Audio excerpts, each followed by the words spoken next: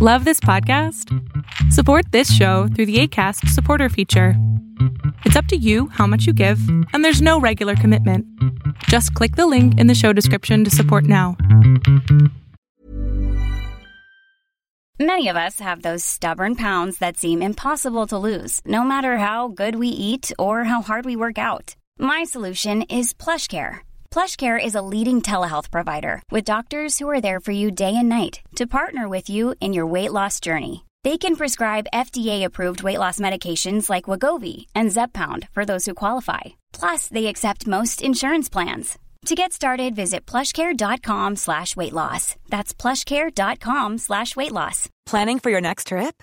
Elevate your travel style with Quince. Quince has all the jet-setting essentials you'll want for your next getaway, like European linen, premium luggage options, buttery soft Italian leather bags, and so much more. And is all priced at 50 to 80% less than similar brands. Plus, Quince only works with factories that use safe and ethical manufacturing practices. Pack your bags with high-quality essentials you'll be wearing for vacations to come with Quince. Go to quince.com/pack for free shipping and 365-day returns.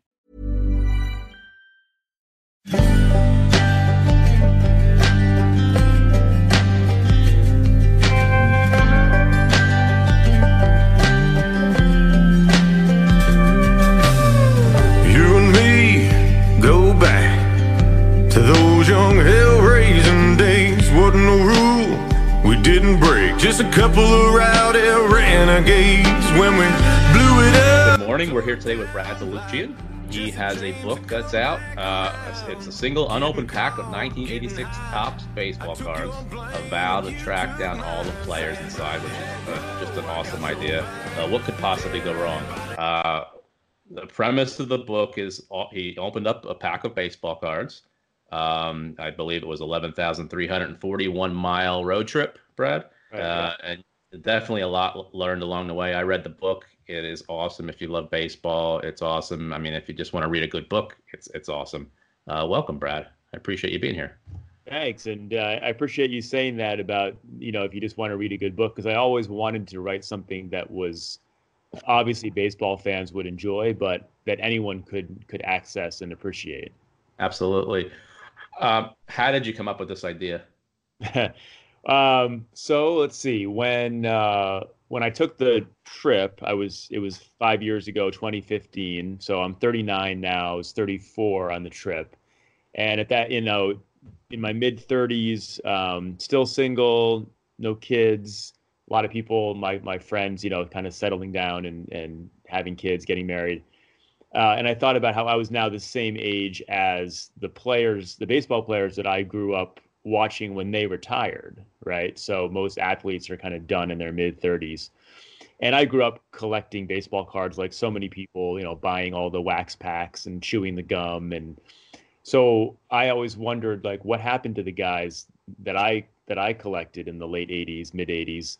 That kind of where are they now question that I think a lot of people are interested in.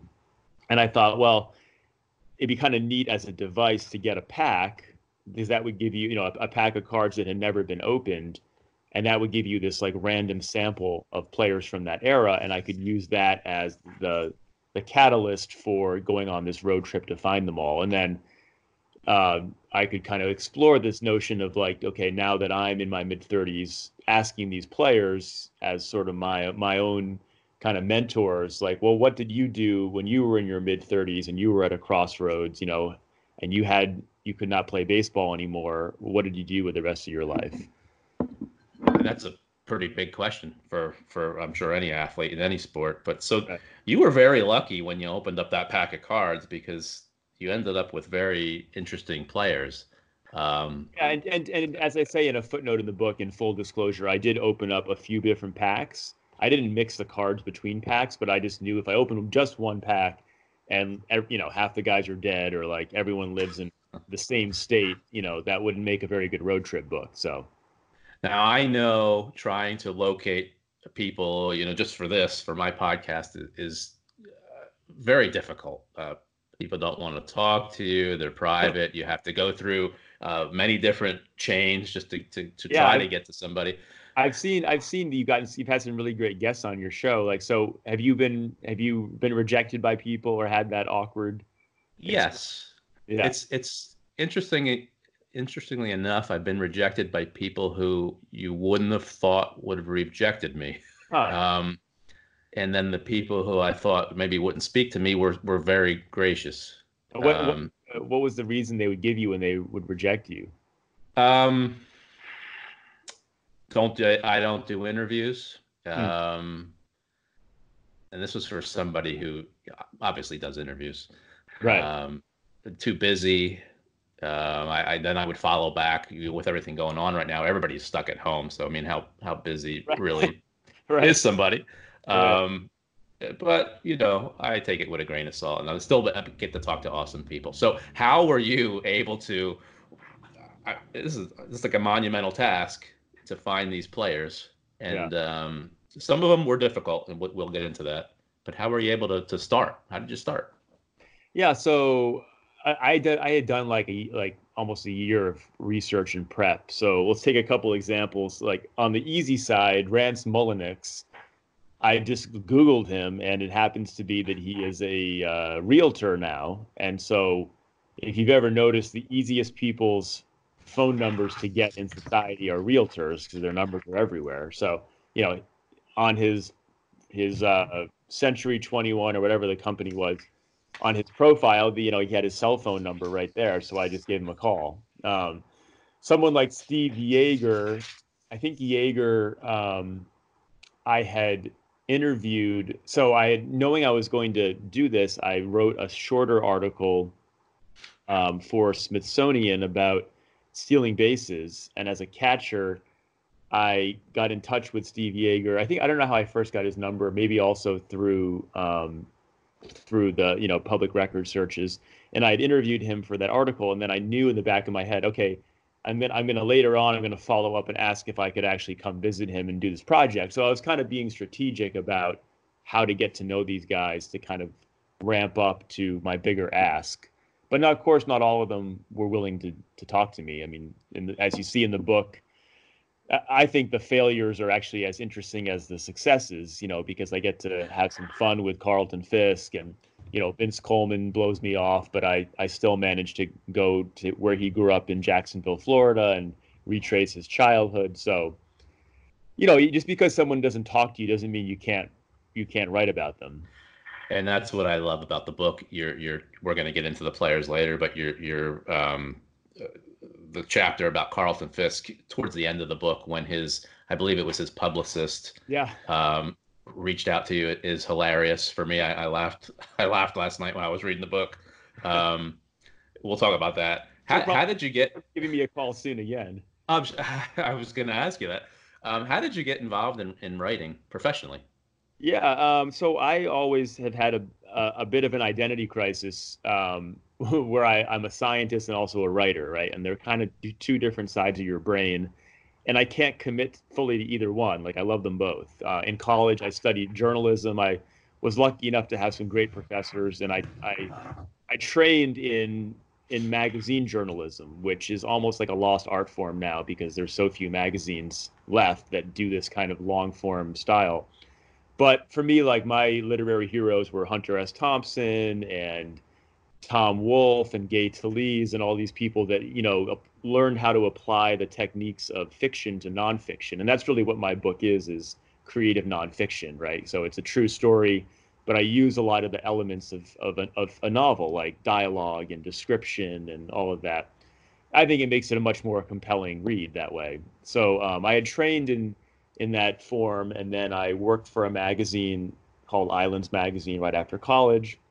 And then I decided I wanted to go back to the science a little more, so I got my PhD in environmental management. And then I said, okay, now I want to go back to the journalism. So I've always done some freelance writing, but I've never taken on a whole book before. But you've written for some pretty well-known places: Rolling Stone, National Geographic, Los Angeles Times. That's pretty. It's a good list. Yeah, I'd always done shorter stuff, but I think a lot of writers in the genre that I work in dream of being able to write a longer, go long essentially. And nowadays, you kind of have to write a book to do that. And so I was really just happy to finally get the space to practice the craft that I had trained on. You're also a biology professor. Right. Currently. Yes. So with the virus and everything that's going on right now, how has this just impacted, that aspect? Yeah, no, as well as now your book release. Yeah, it's been all around. I mean, I think we're all just taking shots left and right here with this thing. So from teaching, it's really everything now is moving online, right? And I think it scares me, to be honest, because I don't really like online teaching. I just think there's something about you need to have that face-to-face experience to get the most out of the class. And so I understand we have to do that right now, but I really hope that, before too long, we can get back to a setting that's, the actual classroom. And then about the book, yeah, it's been disappointing. I mean, I had like a 35 to 40 stop book tour planned. I was going to, and I know you're in Pennsylvania. I was going to go to Scranton and Philadelphia, my book tour. And I put a lot of work into that, but, that's now canceled. And hopefully I'll get to do it down the line. But so yeah, it's been rough. On the other hand, people are home more, perhaps have more time to read, need a good distraction. So maybe my book will provide some of that. But then again, on the other hand, people have less disposable income now because the economy's really taking a hit. So there's all these intersecting forces. The book's very affordable. I grabbed it on my iPad on Apple. So I don't think that's an excuse for anybody. Everybody's home. It's a great book to read. I'm trying to plug this for you. I appreciate it. Brad's very active on social media, so we'll put up his links later. And you're putting out great content, and it's not just about the book; it's about baseball and some other things in there. So definitely worth hopping on. When did you realize that you were good at writing and people wanted to read what you were doing? I guess I always got, like, when I had a chance to write in this style, even all the way back in college, getting a lot of positive reinforcement from my professors. I knew I had a knack for it. And then I think the shorter pieces that I wrote were, I got good feedback, but they were not, when you only have like 1,000 words or 500 words, and just so people know for comparison, like my book is 90,000 words, so it's a long, by comparison, it's a lot. I didn't really have a chance to write at that length until now. I always believed that I could do it, but until you actually do it, you don't know for sure. So I think when I got feedback from when I was trying to sell the book and I would go to agents and they were giving me a lot of positive feedback, then I kind of knew, okay, this is going to be good enough to fly. What is that process like for somebody who's never written a book? Is it scary? Yeah, it's daunting. So the reason why it took so long for this book to come out, because I took the trip in 2015, is basically because that process is so daunting. So I took the trip without having any kind of a book deal or advance. I mean, I had to fund everything myself. It was difficult. It was expensive. And then I came back and I wrote a proposal, which was like, I mean, so in nonfiction, you don't have to write the whole book before you try to get a book deal. If you write a novel, you have to write the whole book first, which is, a lot of work up front. In nonfiction, you can sell a book based on the proposal, but even the proposal is a huge commitment. So my proposal was like 127 pages, and it had sample chapters and it had an outline of all the chapters, and you use that to try to get an agent, and then the agent tries to sell it to the publisher. And basically there's 5 companies that are all in New York that control all publishing. Major publishing. And so they're called the Big Five. It's like Penguin, Random House, Simon and Schuster, the names you've probably heard of. And your agent tries to sell the book to an editor at one of those publishers. And so we did that. And it was really demoralizing because it was rejection after rejection after rejection. And I was being told that it was a great idea and it was great writing, but I didn't have 100,000 Twitter followers, and therefore, I didn't have a platform. I wasn't famous. I didn't have a brand. So basically, they say, well, we can't offer you a deal because we don't think we can sell enough to justify it. And it's really disappointing because it's saying like there's no room to take a chance on an unknown author, right? So at that point, I was like, well, do I give up or what? And I ended up going to a much smaller press, University of Nebraska, who does a lot of baseball books, and they were great. They immediately were interested. I got a very, very tiny advance for the book. So financially it's difficult, and hopefully if the book does well, I can, make some actual money on the royalties. But yeah, it was a long drawn out process. I kind of shrugged my shoulders there because, we hear that a lot. I think a lot of companies are short-sighted and they all look for, how many YouTube views do you have and Twitter followers, and they're missing the boat on some very interesting people and content that maybe not a lot of people have seen yet. Yeah. So we've experienced that on our end. So do you think if you would have came up with the idea now that the baseball's on hold and sports are on hold, you would have had a little more difficulty getting the book greenlit? Yeah, right now is so weird. I feel like I'm really concerned about publishing and journalism in general right now because I'm already reading about all these layoffs that are happening. You would think that without any actual baseball games, it would be maybe easier to get coverage or to write about this stuff. But I'm finding that a lot of newsrooms and publishing outlets are kind of in the state of flux, and they're not really doing as much. They're trying to figure out what the future holds. So I don't know. I think it would be really hard to sell a book right now. But I'm not trying to do it, so I'm not exactly sure. Okay. So the list, let's get into the book. Like I said before we were recording, you can tell us as much as you want, yeah, or as little as you want if you want people to be, a little surprised when they read it.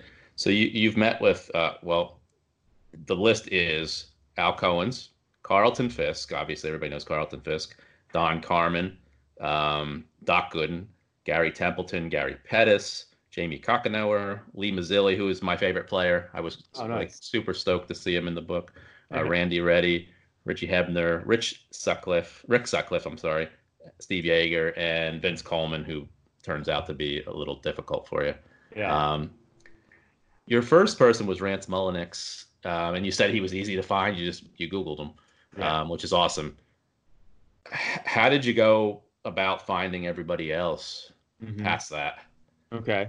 So Templeton, I think so. There are these like public records databases that you can subscribe, you can pay for, where you get people's addresses and phone numbers. So I could get their addresses pretty easily, and I wrote snail mail letters to each of them, kind of introducing myself. And I don't think anyone directly responded to that, but I didn't even expect them to. I just wanted to give them some context because I knew I would be following up. And then like Gary Templeton, I think there were a bunch of phone numbers, and I ended up like getting his daughter, I think it was, on the phone or on texting or something.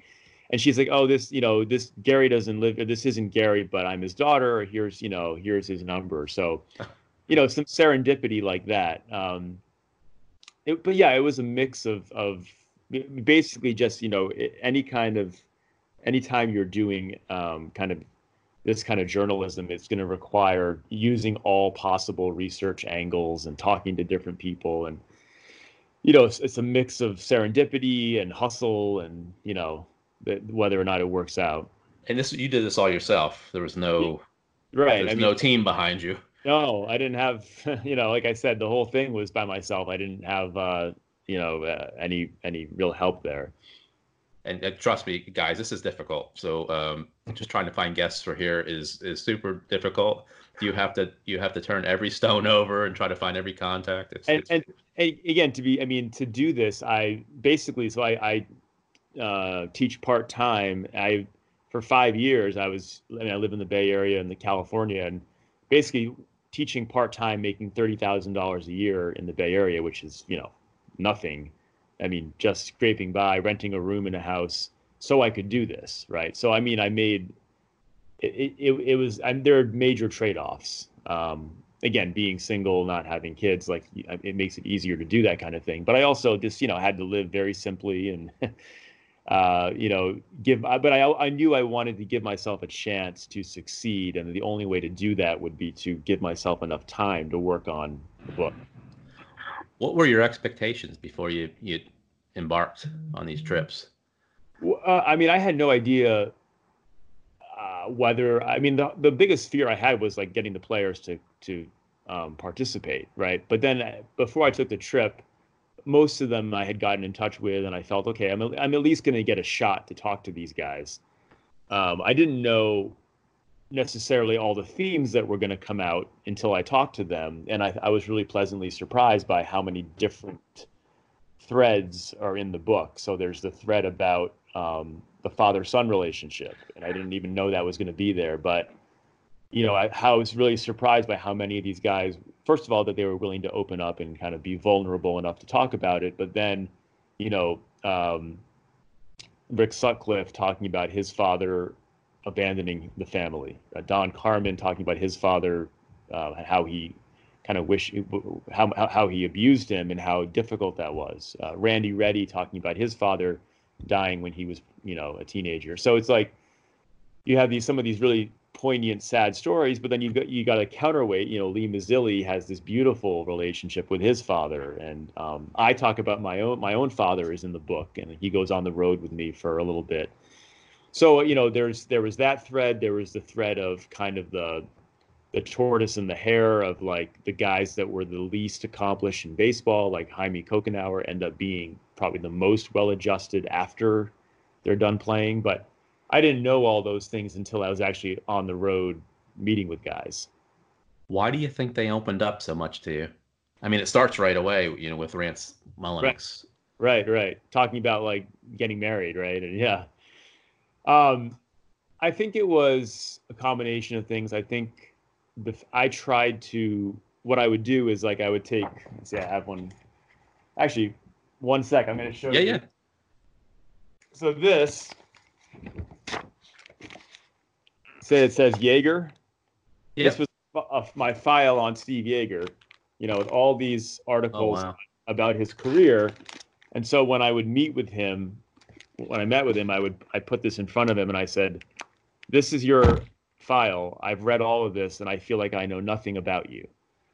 And I think that kind of set the tone that like this wasn't going to be a typical sports book, or I wasn't really going to ask about, because the obvious things to ask Steve Yeager are, well, tell me about what it felt like to be the World Series MVP in 1981, right?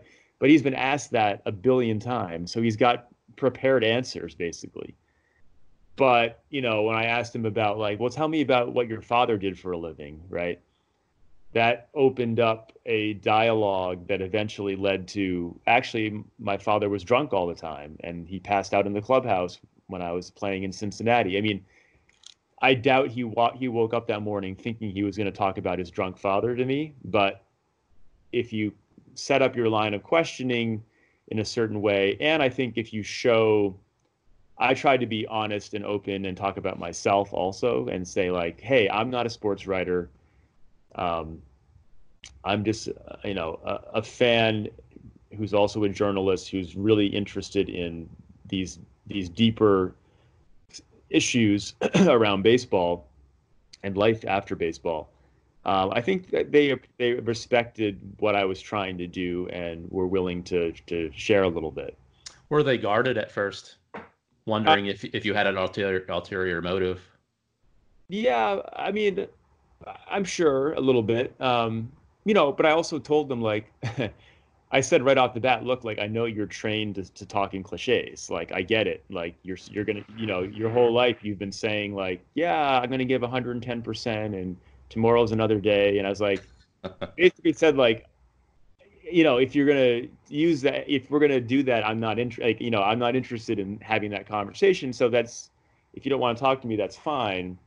But I think that they just appreciated me being forthcoming and forthright about that.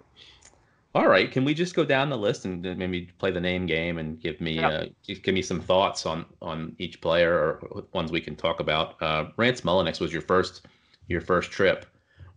Before the trip, were you nervous? I mean, it was your first one. You're heading out. You don't know what to expect.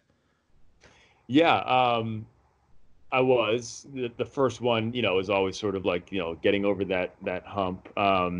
But he was very. I mean, when I look back, like Rance was a great way to start because he was so measured and so he's kind of like the ultimate. If you think of like a comedy, the straight guy, the straight edge guy, just kind of like down to earth, really honest, but not a character per se. And I think that kind of created this nice start to the book that then, and then I talk about, because I'm in the book myself, and like that first chapter, I'm like I get drunk and I pass out on the side of the freeway, and like I'm kind of a mess, right? And there's this guy that's sort of he's this like nice, beautiful family man, and I'm kind of out of control. So it kind of created a nice juxtaposition there, and maybe set up a nice kind of like foil for the rest of what was going to come later. What was your takeaway with Rance?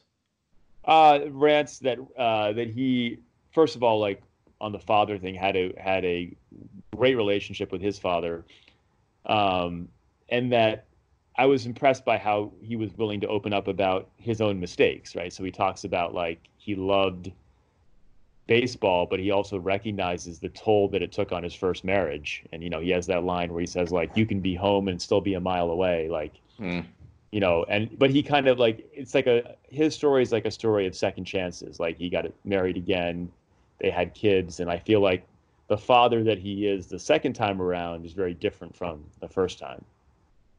How about Steve Yeager? Yeager was a very, I expected him to be this sort of brash, cocky kind of guy, and he is. But at the same time, like, what was nice there was that he, again, pretty quickly was willing to let me in a little bit and talk about his father and what that relationship was like. And then the next day I got to meet his son. So it was really nice to see, to interview father and son and to contrast their closeness with the relationship that Steve didn't have with his father. Now, Gary Templeton, obviously he was traded for Ozzie Smith along the way. And when I think about Gary Templeton, I think, moody, grumpy.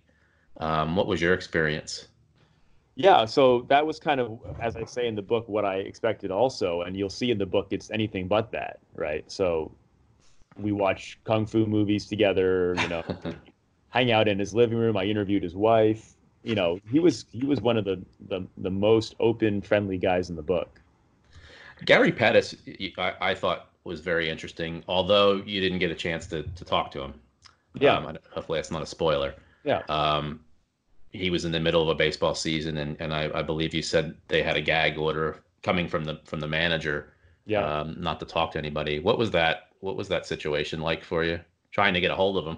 Yeah. Well, I liked the Pettis thing because I teach at a place called Merritt College now, but I was teaching at another school in Oakland called Laney College when I wrote the book when I took the trip, and Gary went to Laney College. So I had this instant connection. He grew up in Oakland. He went to the college that I taught at. I actually went into the archives and found an old college newspaper of him from like 1979, an old article. So I kind of knew where he came from. I teach a lot of the students that he once was. And I was really excited to share that. And I tried to, when I end up not being able to talk to him, that chapter ends with the letter, or I guess a letter that captures what I would have said to him. And I thought that was kind of new way to approach writing about him without having talked to him. Same with Vince Coleman. He was another just elusive person for you. But with Vince, I feel like, I mean, I got a hold of Vince Coleman before the trip, and he just flat out said no. Whereas Gary, it was beyond Gary Pettis' control. Was there anything beyond a no, or it was just forget it? No, it was funny. He was like, no, and then I'm not interested. And then I said, I kind of gave one follow up, and he's like, Brad, I told you I'm not interested. And I was like, all right, well, that's that. It's tough. So I'm from the Easton, Pennsylvania area, which is Phillies territory, although I'm a Mets fan. So Don Carmen, I remember him. He was around at the game, played for the Phillies, and I thought it was a great story about him. Could you tell us about Don Carmen? Yeah, I mean, and he was my favorite player as a kid. He was my hero as a kid. So that was by far the most special of the whole pack, was, getting to actually meet my childhood hero. And then they say, never meet your hero because, they're going to let you down. And this was, he actually exceeded my expectations. Just an amazing guy. Super, just different, like definitely the most intellectual, kind of thoughtful guy in the pack. Baseball players aren't known for being intellectuals, but he's a completely different type of cat. I could see him being in one of my grad school classes. That's the kind of guy he is. And he's an agent. No, he's a psychologist. He got his master's in psychology and now working on his doctorate. He's the psychologist for Scott Boras, who's yeah. Awesome. Well, that's a great, going from a professional baseball player to a psychologist. That's a whole nother. Right. But he's actually so what he does is, like, all of Scott Boras's clients, like Bryce Harper and all those guys, when they go in a slump, Don Carmen flies to wherever they are and talks to them. That's amazing. Yeah. Now, my hero growing up was Lee Mazzilli, so it's interesting you have yours, and you also did mine, which I appreciate. I loved Lee Mazzilli. He came out. He was a great-looking Italian guy, young kid who was supposed to be the next superstar for the Mets. It didn't really turn out that way, although he was still a very good utility baseball player and helped the 1986 Mets win their championship series. He seemed like a really great guy in the book. What were your experiences with him? What I was most impressed with there was his relationship with his brother. He talks about his older brother that passed away from cancer, and again, his willingness to open up and talk about how, he talked to, you could tell, like, his brother was his best friend. It's like, I don't know, right now I'm watching, the daily press coverage from Andrew Cuomo on TV from New York, the governor, and and his relationship with his brother, Chris Cuomo. And they're it's this wonderful thing. They're so close to each other. And that's the kind of relationship that clearly Lee Mazzilli had with his brother. One disappointment was Doc Gooden. Obviously, I'm a Mets fan, another hero of mine growing up. Could you kind of briefly explain what happened there? Yeah, well, Doc was the one guy who wanted me to pay him. He wanted $500 to interview him, and I said, well, I'm not a big fan of that idea, but I'll do it as long as, like, I'm going to talk about it in the book. I'm not going to hide that. And yeah, very sad, because at that point he had been clean for like 3 years or something. And I was in his living room for our appointment and talking to his son, his oldest son, and he completely no-showed. And no one knew where he was, including his son. And so that was, another very sad chapter in Doc's struggle with addiction. And that was it. Obviously no other contact. And yeah. That chapter is about, basically him not showing up, The one we talked about before, Carlton Fisk.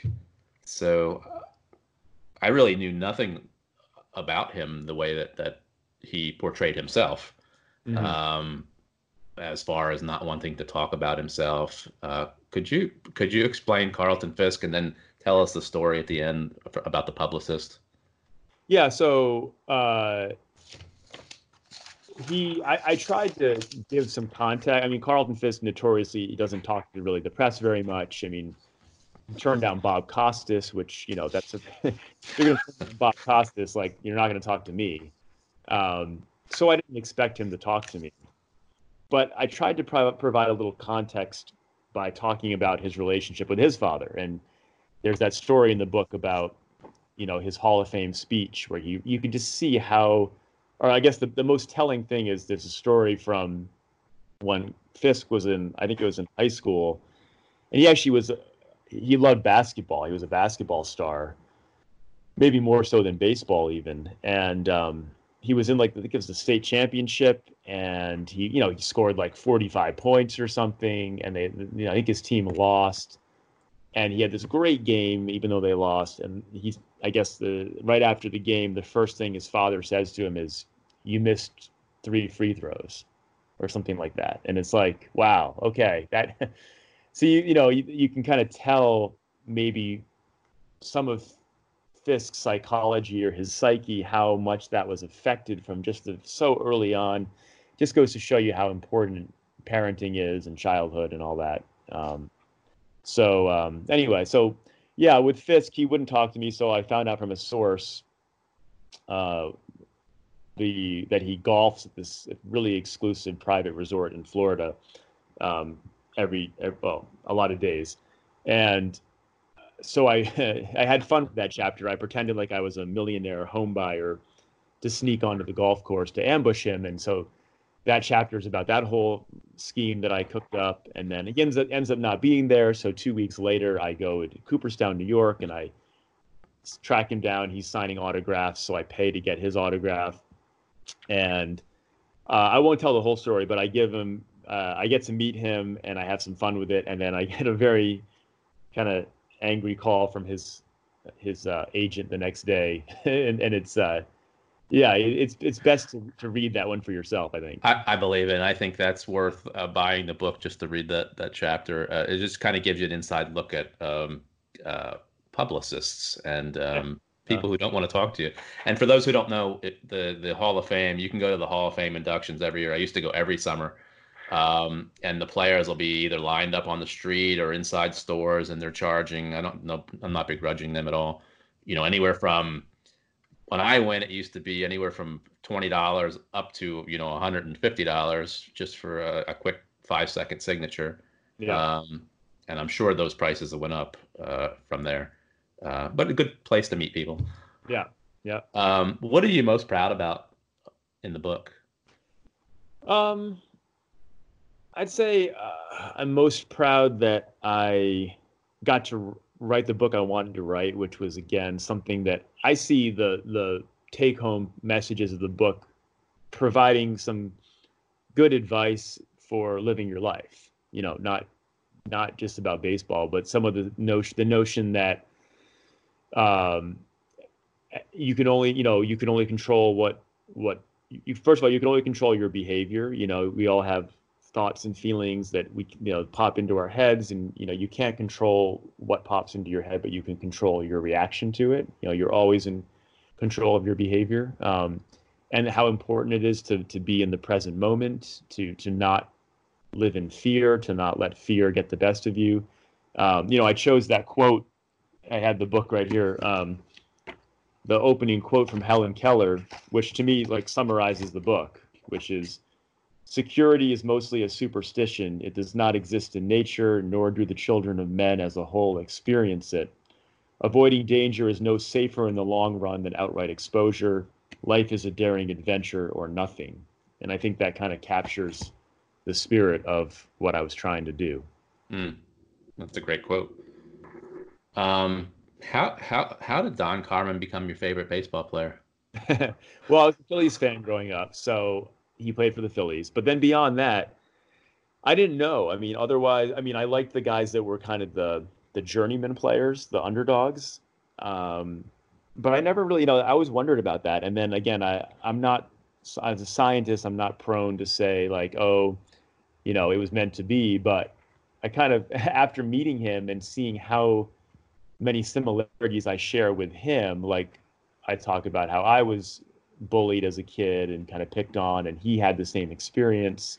There's all these weird like parallels, and I'm like, oh, well, maybe that was just meant to be. I was meant to have him as my favorite. Was he your favorite person you met? Yeah, I mean, for sure. But I also like, someone like Randy Reddy is so fun. Like in terms of just wanting to hang out, like someone like Randy Reddy would be maybe my first choice just to have a beer with. Do you think if everything goes well, have you thought about branching off to another year, another follow-up? No, not because I wouldn't enjoy it, but I just feel like the novelty, like whatever I would do next in this vein I just don't think it could measure up. I hope other people do. I would love to, the nicest thing about this has been, I feel like it's something that a lot of people relate to, and it's been fun for me to meet other people that get excited by this idea. So I say, yeah, I would love to read someone else's book about another sport, another year. You could definitely do this in many different ways. And I think it's available to so many different types of people. You have baseball card collectors. You have father and son relationships in the book. You Mm-hmm. have baseball, sports. You have drinking, which Sure. is fun. So it's really a great book. I read it. I read it in the last 2 days. Could you tell me, I'm just curious why. So the book was on pre-order, and maybe you can't answer this. Mm-hmm. I'm waiting, but now other people had availability to it.